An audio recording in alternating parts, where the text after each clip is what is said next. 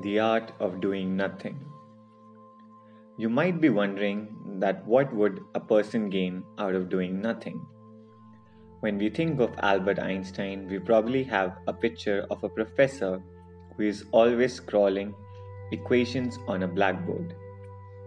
But no, he wasn't a workaholic at all. In fact, Einstein and other great geniuses credited their ability to do nothing for some of the greatest ideas that came to their mind. By doing nothing, it simply means that you are physically inactive or less active and putting all your body's energy and focus on your mental activity.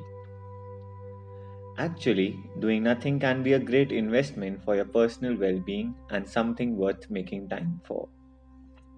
It does not take a huge change in your lifestyle, perhaps just a change in your thinking. Once you experience the benefits, you will be more likely to make it a regular part of your schedule. If you like this content, don't forget to subscribe to help us deliver directly to your inbox.